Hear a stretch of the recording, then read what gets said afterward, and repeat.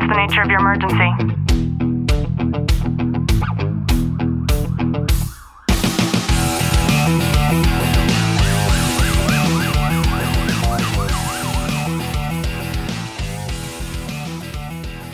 Welcome back to the Tactical Living Podcast. I'm your host, Ashley Walton, joined by a very sleepy Detective Walton. Clint, how are you? I'm good. Today, I wanted to talk about a life equation that we all have backwards and how we can actually understand that we have it backwards in order to be able to operate a little bit more optimally today. So just sit back, relax, and enjoy today's content. Clint just yawned and he has like tons of tears building up in his eyes. I know it is such a dramatic episode we're getting ready to enter, but I promise you can work your way through it. Okay. Your teeth look extra straight today. Well, that's good.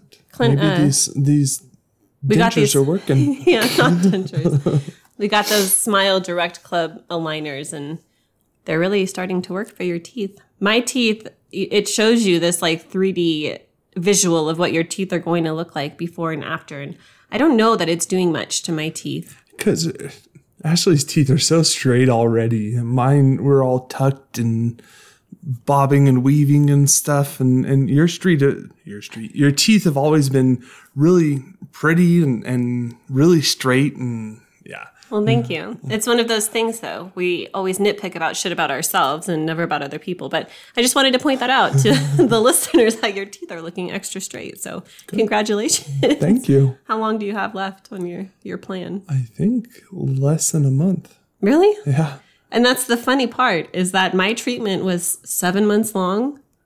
And mine was 4. Interesting. I know. That's not what we're talking about today, though. Today, we're going to talk about a book by somebody named David Reynolds called Constructive Living. And in this book, the essence of the entire book is that feelings actually follow behavior. And we often think that we need to feel a certain way in order to do something, but the science is proving that we have it backwards. And the truth is that we need to take action and actually do something in order to feel a certain way. And an example of this is we wake up in the morning, or maybe our workout time is in the PM, and we say to ourselves, I don't feel like working out. And it's not about the feeling that we have. It's actually about taking action that will constitute the feeling. And this is proving time and time again to be true. And we'll break it down a little bit, because there have been times where we have told ourselves that we don't feel like doing a certain thing. And then we go and we push ourselves forward, and then we do that certain thing, and then we start to feel great about it, right? And working out is a perfect example. I don't feel like working out. I go into the gym. The only thing it takes for me to do is to pick up the barbell one time, and then I'm like, fuck, I'm a warrior, right? Like, I got this. And it completely shifts not only our mindset, but on a chemical level. Our endorphins start to flow. And then when we start working out, we feel like we want to work out. Does that make sense? Mm-hmm. And there are many times in our lives where we get this formula backwards.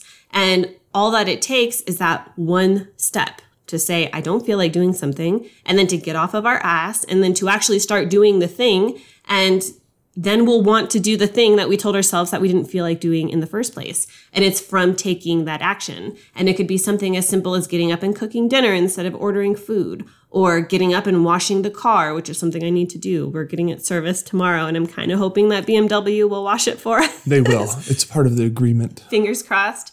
So I think it's such a cool concept for us to be able to understand, because all that it takes is us to do that one simple action, which is usually very, very small, right? I mentioned picking up the barbell one time, because as you're thinking about it right now, Clint, and as you listen to this, you can probably envision yourself not feeling like working out, going into the gym or wherever you work out at, and then starting to do the one thing, whether it's stepping on the treadmill and then pressing the start button, and then boom, magic happens, and you actually feel like doing the thing that you said you didn't feel like doing in the first place. And it also sets a forward progression throughout the day for doing more of those things that you might not necessarily feel like doing, or making those decisions that you say, if I want to eat a cookie right now, and instead, if you worked out that morning, you would be like, oh, I don't want to eat that cookie.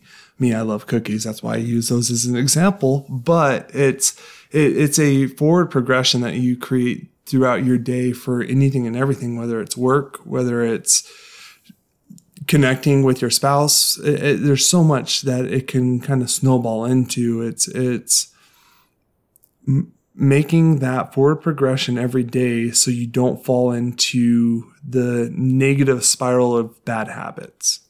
We don't consider the way that we live our lives to be operational. And I've made mention of the fact that, Clint, mine and your marriage is very much transactional, very much business setup, very much business-like. And a lot of people fail to understand the importance of having a concept like that integrated into our relationships. But when we understand that when we have a procedure and a process that's set up in all areas of our life, then that's how we actually allow ourselves to not only to continue forward momentum, but to also make sure that we have improvement and we can see that things are going in the motion that we want them to. They're never staying stagnant. And when there's a problem, we can usually revert back to whether or not we're following that manual, right? Same is to be said with this life equation. If we're not following this equation, then it's likely that the habits that we set forward for ourselves or those goals, I make fun a lot of like New Year's resolutions, and how's yours going, by the way?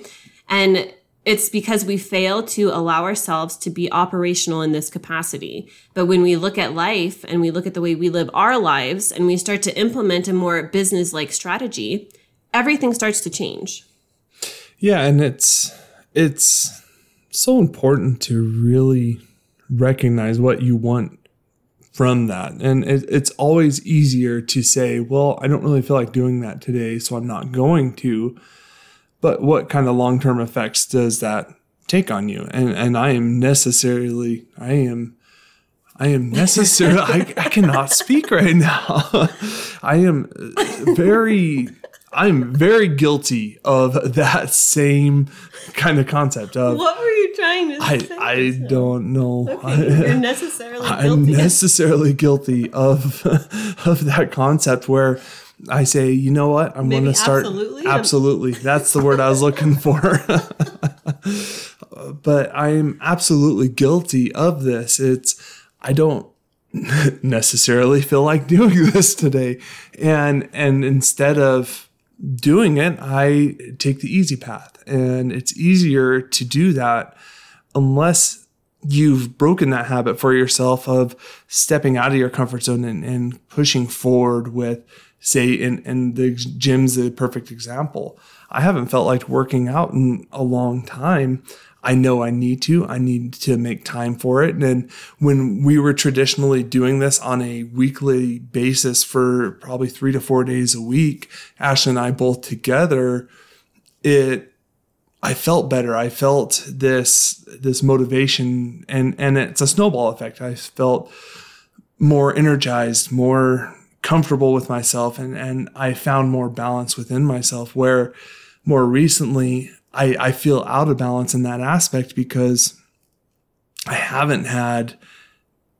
been giving myself excuses as to why I'm not doing it. Yeah, and that's on you. Absolutely. And I'm saying that because I know that the way that your equation works in this capacity, because just because you've fallen off doesn't mean that I've fallen off. And like fitness has always been something that I make sure not to fall off on for too long ever. And so I know that the way that your equation operates is when you and I are home together, if I say, Clint, get up off your ass, let's go into the gym, you don't give yourself any of those excuses, because then you're giving me an excuse and then it changes. Mm-hmm. So you're my motivator. I have a lot of things. I know. I could see the wheels turning right now. And I'm just biting my tongue. And the first thing that's coming up is like, remember that incredible mirror that we spend all of that money on, that I pay a monthly membership for, that I showed you how to use? And did you use it while I was gone? I used it as I walked by it. I looked into it and said, I should use this. And that's about it.